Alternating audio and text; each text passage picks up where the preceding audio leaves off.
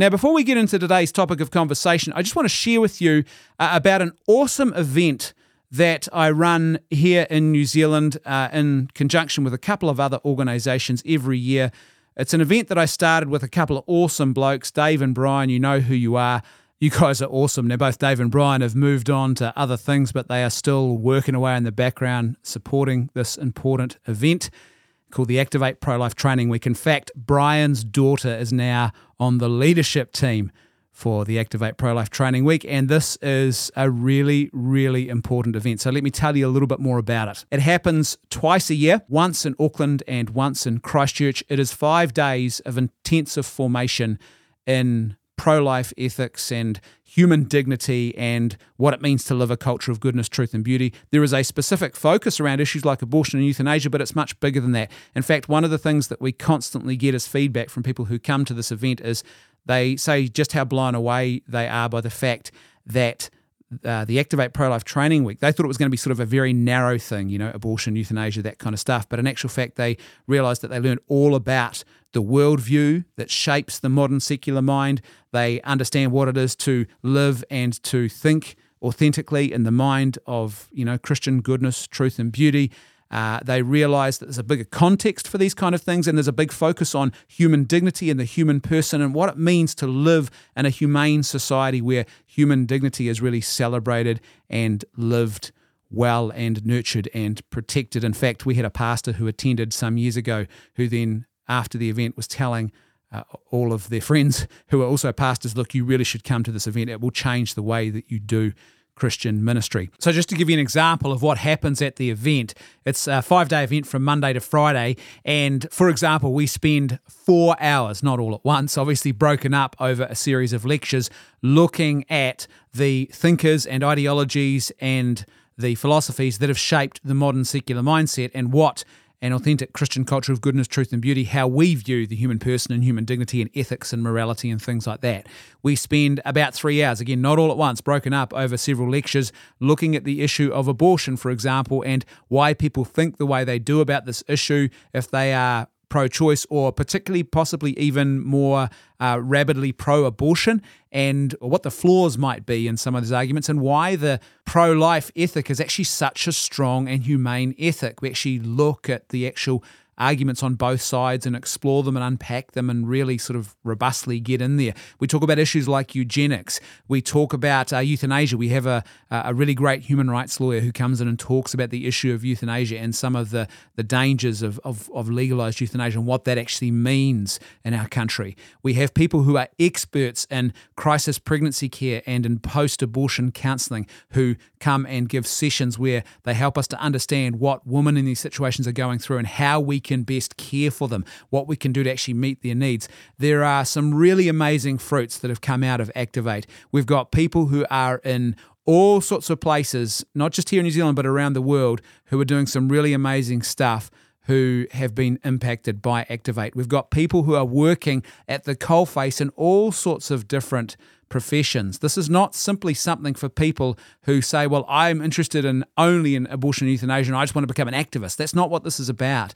This is about helping you to actually transform the world through goodness, truth and beauty when it comes to ethics and human dignity and what that actually looks like. So whether you're a teacher, whether you're a parent, whether you're a scientist, whether you're a politician, whether you're a journalist, whether you're a pastor, whatever it is that you do, this is definitely an event that actually is about going deeper and exploring, I guess, the fundamental question, what is human dignity? What does it mean to be made in the image of God? How do you build a humane society around that? And one of the really beautiful fruits of this has been the number of people who have gone on from Activate to actually set up or go and actively participate in caring ministries that are caring for women at the coalface and couples who are struggling with crisis or unplanned pregnancies or those who are dealing with post-abortion grief. Now, the Activate Pro-Life Week, as I said, is happening twice this year, once in Canterbury in July, and it's also happening again at the end of August in Auckland. You can find out more at activatenz.org. That's ACTIV, the number 8, nz.org. That's ACTIV, the number 8, nz.org. Go to our website, check it out. You will see testimonials from people who have been there before. You can find out all about it. It's an event that I run now in conjunction with Focus on the Family New Zealand and also Voice for Life New Zealand. A really, really great opportunity. Places are strictly limited, but the good news is that we also have sponsorship support available if you need help with registration fee or with travel costs. There are amazing people a lot of who have actually been before or who have invested in this ministry because they really see the benefit of it, and so they want to help others really grow and go to the next level, and so they are willing to sponsor and help out.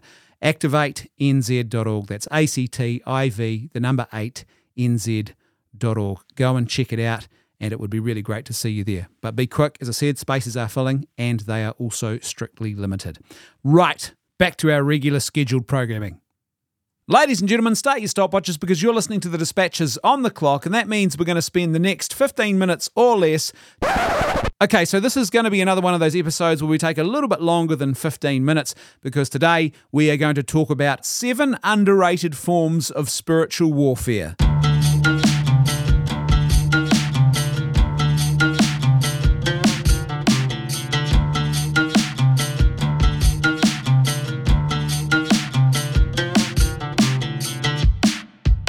Right, if you're not a Christian and you hear the phrase spiritual warfare and you're not too au fait with Christianity, I would imagine you might wonder what this is all about. No, I'm not calling for another crusade.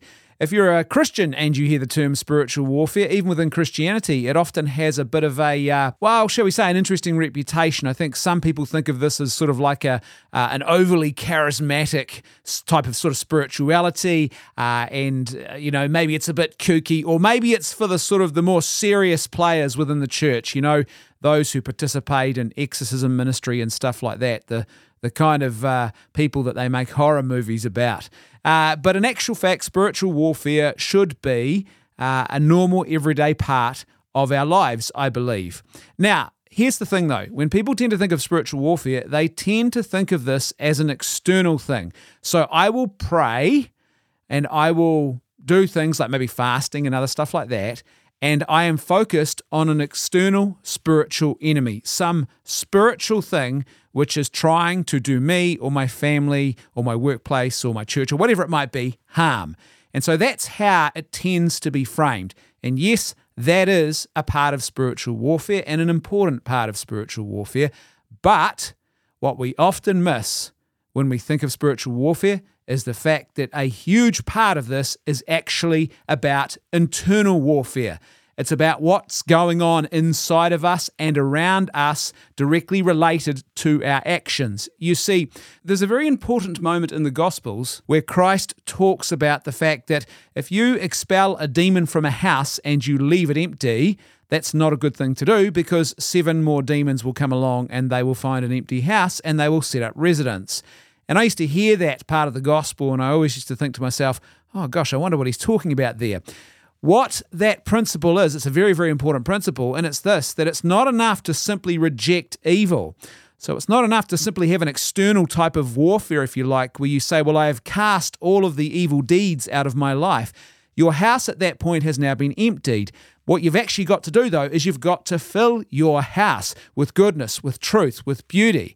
And it's an important thing to do because it's actually a very important part of proactive spiritual warfare. So when the demons come back, they find that there's no room in your house because your house is actually a place where there is a proactive culture of goodness, truth, and beauty with Christ at the head that is actually being lived. So your life is one of proactive desire for, seeking of, and living out what is good and true and beautiful. And it's not just something where you say, well, I'm opposed to this and I'm anti that and I don't do this and I don't do that. Okay, but what do you do?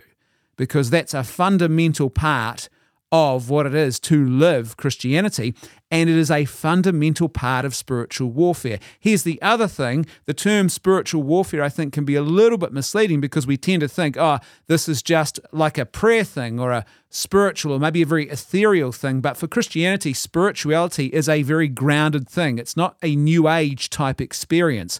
For Christianity, grace always builds on nature.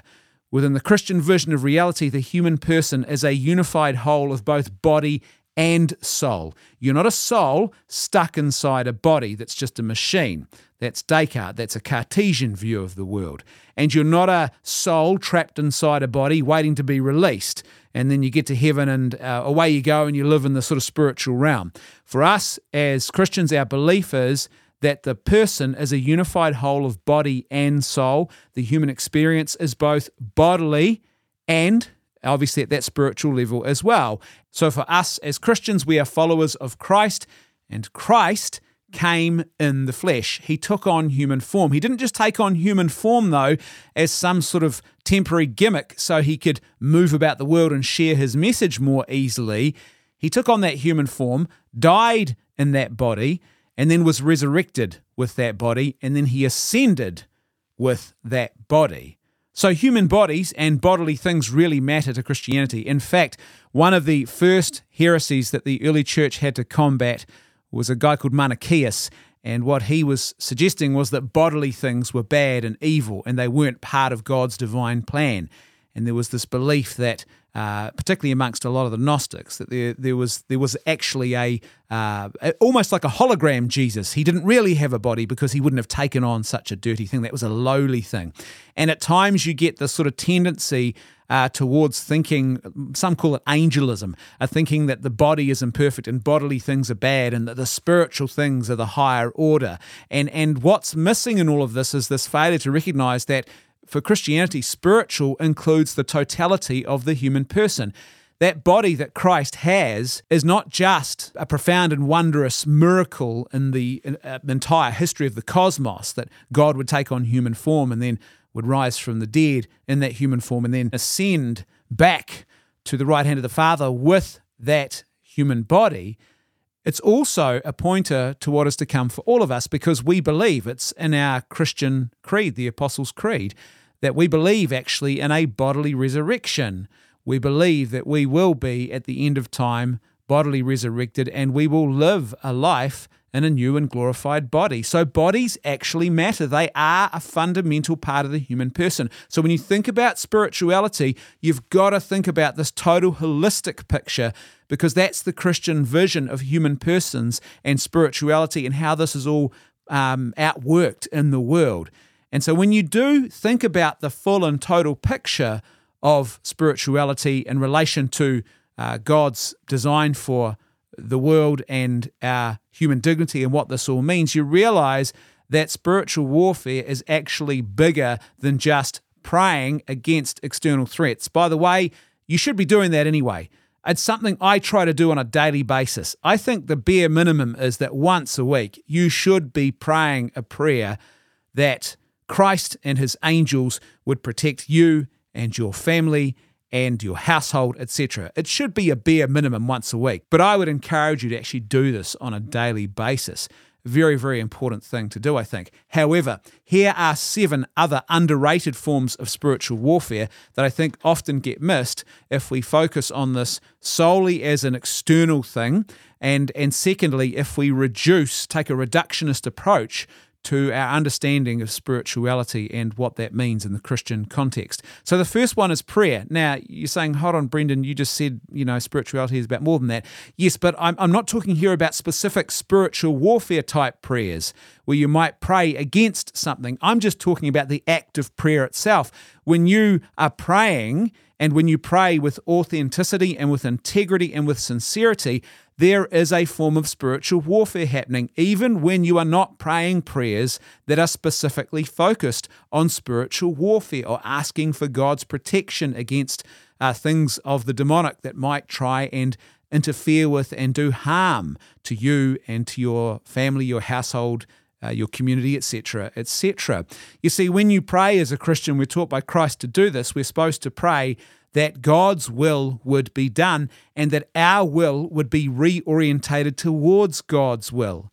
And when we pray that way, and when we seek out God's will and we ask for our desires and our will to be conformed to what God wants and what is truly good, what we are actually doing is we are engaging in a warfare against disordered desires, against plans and schemes of our own that are not actually ordered towards goodness and towards truth. There is a very profound and important thing about orientating ourselves towards the will of God because, well, as Christians, we believe His will is perfect. And so there is a very, very profound element of spiritual warfare when we pray with authenticity and sincerity, and we do that seeking to understand God's will and to conform ourselves more faithfully to that. That's very, very important. Our disordered desires do so much harm in our lives, and they lead us astray time and time again. It's the biggest struggle that we face probably on a daily basis. Second form of spiritual warfare that is underrated is the practice of virtue, the cultivation of virtue in your life, and particularly, I think, the virtue of humility. This is a type of warfare against selfishness, against self-centeredness, against arrogance, against imprudence, especially, as I said, with the virtue of humility. It's a fundamental virtue. And so much in our world today is geared around a rejection of humility. We don't humble ourselves in the face of truth. We make up our own version of the truth. We don't humble ourselves before other people. It's all about us. Social media is a place where humility is not promoted at all. In fact, the platform operates in such a way as to do great harm to the virtue of humility. So it's a place where you've got to be very cautious. One of my rules that I often talk to people about when they're engaging with social media is to try and post without pride as much as you possibly can, because social media really does create particularly some of the more sort of image-based stuff, the more short-form-based stuff. It's all about you. It's about self-aggrandizement. It's about having the perfect selfie. As the old saying goes, you show the best and you hide the rest. So virtue, the regular cultivation of virtue in your life, and also in particular humility, is a powerful form of spiritual warfare against selfishness, arrogance, imprudence. A failure to actually think well and then act carefully and properly as you go through life. Third form of underrated spiritual warfare is that of order in your personal life, having an ordered personal life. So you're not just dragged out of bed each morning by the alarm clock and then dragged through the day in a constant state of busyness and mess, but you have an actual order to your personal life where you, to a certain degree, because life is always one of those big and wonderful things, it's kind of like being on a river, I guess. But the difference between being on a river, particularly when you hit the rapids, when you're actually inside a boat versus being in the rapids when you're outside of a boat, just being dragged along by the rapids, it's always a lot better to be in the boat.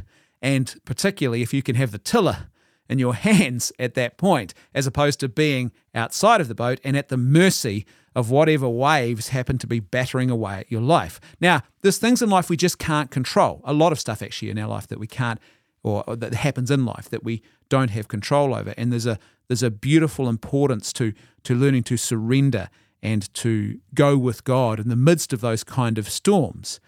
But the ordinary norm is that our daily life should really be a place of order. And what we're doing here is, I guess this is like a strengthening of your borders type warfare, where it's a warfare against chaos. And chaos is a place where often I think it's very easy for evil to actually manipulate and get a hold of us when we're in a state of chaos, or for despair in particular to really grab us. If we don't have clarity about our own lives and what's going on and directions and what the big issues are and what the small issues are, and we can't sort of see the wood for the trees, we're going to be in a really, really dangerous place. And this is where people often get into anxiety, depression, despair about life, burnout, all of those kind of things come on the back of this. So it is a warfare against chaos, and it really is about strengthening your borders and creating borders around your life so that you are less vulnerable to other types of evils that will take advantage of chaos when we are particularly vulnerable. The fourth type of spiritual warfare that is underrated is rest. Now, I'm not talking here about sleep. Obviously, sleeping is a type of rest. I'm talking about the type of rest that you would engage in while you are still awake, where you actually just stop and step away from the busyness and the madness and the distractions and everything else, and you just take time to be restful in your thoughts, your posture, your attitude. So time spent instead of, for example, on 20 different devices all at once or watching Netflix. It's just you. Maybe there's a book involved. Maybe there's not. Maybe you're sitting on a beach looking at a beautiful sunset. That's what I'm talking about when I talk about rest.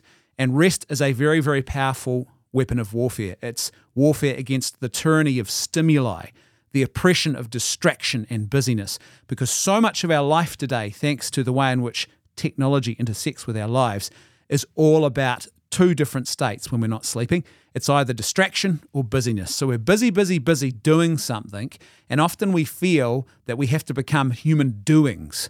And I know that's a bit cheesy, but the point is we're supposed to be human beings.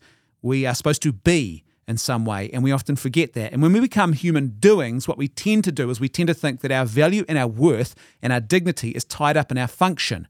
What can I do for myself or for others or for the economy? And if I can't do certain things that are not considered to be valuable, they don't have utility, I'm not deemed to have value, or I look at myself and I think I'm not actually valuable. It's a very dangerous trap to fall in.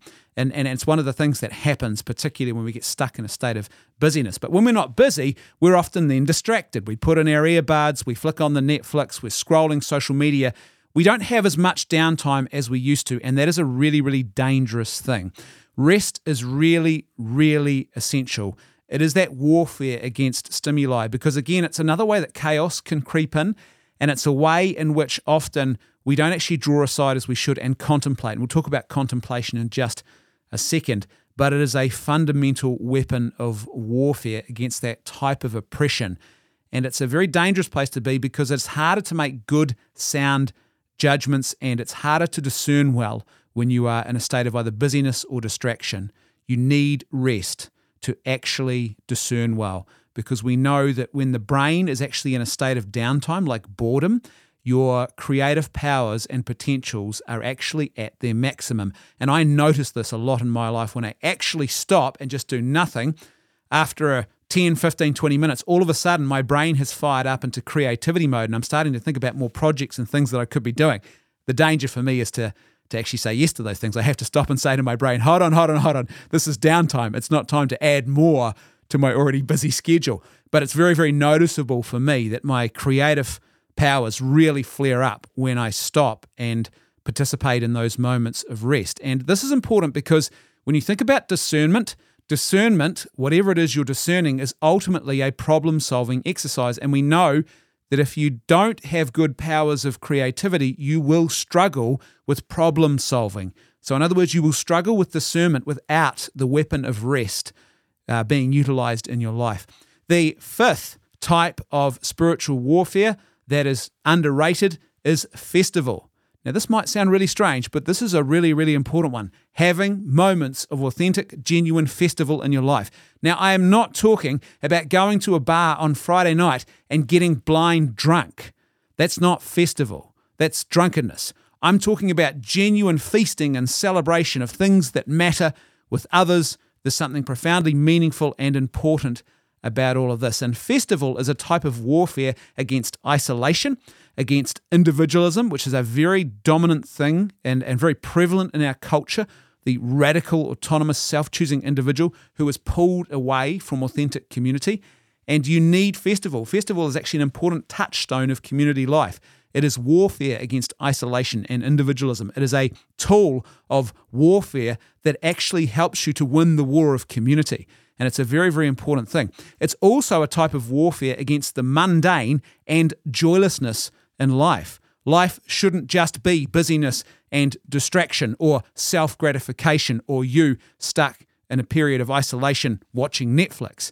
Your life should have a sense of authentic and deep joy, and the deepest form of joy you can get. Now, you might take joy out of watching your favorite Netflix show, but I guarantee you that joy is nowhere near as complete and full as the joy of authentic festival with other human persons who love you, and there is a genuine and authentic friendship shared between you. That's a profoundly important thing. The sixth form of underrated spiritual warfare is contemplation. Now, this is often tied to rest, and this is really, really important. Contemplation is where you actually stop and you contemplate things that are good and that are true and that are beautiful. It is a profound moment of transcendence. Transcend simply means to rise above. Now, don't be fooled. That word is often hijacked and used in a bit of a new agey kind of way, the whole concept of transcendental meditation. But transcendence is a very fundamental part of authentic religious experience, where we seek to rise above. We look above, we move above. That's what prayer is all about, where you transcend whatever struggles and challenges you are facing and seek to draw closer into the life of God, into the heart of God. That's a profound moment of transcendence. And it's a very, very important thing. It's a type of warfare against foolishness and stupidity, against imprudence. It's really, really important. I can't understate this one, because contemplation, where you stop and contemplate the world and you contemplate things in the light of goodness and truth, it's how you actually develop wisdom in your life. Experience is part of that as well, but contemplation is essential to this. If you have experiences, but you don't contemplate those experiences in any way, then you can't learn from your mistakes. You can't recognize what was good and true in those experiences and therefore should be replicated, etc., etc. So experience and contemplation, there's sort of a beautiful dance that has to actually happen there for the growth of wisdom. And it's the sort of the building blocks, if you like, of gaining a greater degree of wisdom about life, because what happens is when you stop and you actually contemplate the world around you and you give time to considering these things, what actually happens is that your world is no longer stuck in the superficial. One of the things that some commentators are now talking about is the problem of people who don't actually have an interior life of any great meaning. They don't have an interior monologue, an interior voice. They don't have conscience, and that's not a good thing, because what it means is you get trapped in the superficial, and whoever controls the superficial just ends up controlling you, and you don't even realize what's going on because you're not stopping to pull back, draw aside, and contemplate. And for contemplation, I think, to be authentic, it's not just thinking about things. I think there's a very important element of discernment in this. So contemplation, to me, this is my philosophy anyway, is that it's also about taking whatever it is you want to contemplate and considering that in the light of truth. So I think authentic contemplation is about shining the light of truth onto life itself. It's a profoundly important thing to do, and a very underrated thing, especially in a culture of busyness and doing and function. It's like, what do you mean you're contemplating? What does that do practically? It does a lot of things practically, actually, but it doesn't look like a practical action from the outside, but it is a profoundly important one. And the seventh and final form of underrated spiritual warfare is that of cultivation of peace in your home. Maybe this might extend to your business life as well, or when you're on a road trip with friends, whatever it might be. So the cultivation of peace in the sort of spheres in which you operate and live. Now, this is one of my big challenges. I'm a guy who's going 100 miles an hour. I'm often very passionate about life. I'm an Irishman by background, and so there's a bit of passion that flies around at times. But the cultivation of peace is a very, very important thing, particularly in the home. And it's a powerful form of spiritual warfare. Again, this is another type of border strengthening warfare, where it's like a preemptive strike against the diabolical, because evil things love chaos, and they love disorder, and they love a lack of peace. A lack of peace is a place where we are very, very vulnerable. Without peace, we are like people being thrown about in a storm in the darkness, and often we will desperately clutch at anything we can that we think will bring us safety or comfort or will bring us a sense of peace. And often that means clutching at the wrong things. I think we're very vulnerable, and it's amazing how the lack of peace in a home is like a diabolical virus, where one person just, for example, just loses the plot, and then someone else reacts to them, and then someone else is reacting to them, and this thing just spreads like wildfire. Now, I heard a story once about a guy who lived in Christchurch, and he was a beautiful man. He's passed on now, I believe, and he had a special ministry working with people who often had things and experiences in their households and in their homes that were, you would say, of a more diabolical, demonic nature. So actual manifestations of the demonic in people's households. And he was often called on to go and visit and to be with people, to talk about it, to provide counsel and prayer, etc., etc. And one of the first things that he did, he told a good friend of mine that the first thing that he always did was he would go into these homes, and it was not uncommon to find that there was a lack of peace. And the first thing that he did to try and quote-unquote reclaim the ground was he would say, let's put on the kettle and we'll have a cup of tea and coffee and we'll sit down and just talk about life. And my friend asked why he did this, and he said because things that are diabolical, they hate peace, and this is a powerful form of spiritual warfare. To actually bring peace back into a situation. Blessed are the peacemakers. It's a profoundly important form of warfare. When you bring peace back, you bring back equilibrium, you bring back discernment, you remove despair, you remove desperation, you remove all of those awful things that often happen in places where there is not peace. It is not a good thing. And so it's a very, very powerful form of spiritual warfare. Like I said, it's a preemptive strike against the diabolical. You're not even giving them the ability to get a foothold and for you to fall into other types of evils. How much violence comes directly on the back of a lack of peace in a situation where there is a lack of peace and all of a sudden that spills over into violence. Where you have peace, that is far less likely to happen. It's not totally unlikely, but it is far less likely to happen. And so it's a powerful form of spiritual warfare. So there you go. Those are my thoughts, and I'm sure if I go away and think about this a little bit more, I will come up with even more underrated forms of spiritual warfare. But for now, that is my 7 underrated forms of spiritual warfare. So pick up your weapons, get out there and go to war. Thanks for listening. Don't forget, live by goodness, truth and beauty, not by lies, and I will see you next time on The Dispatches.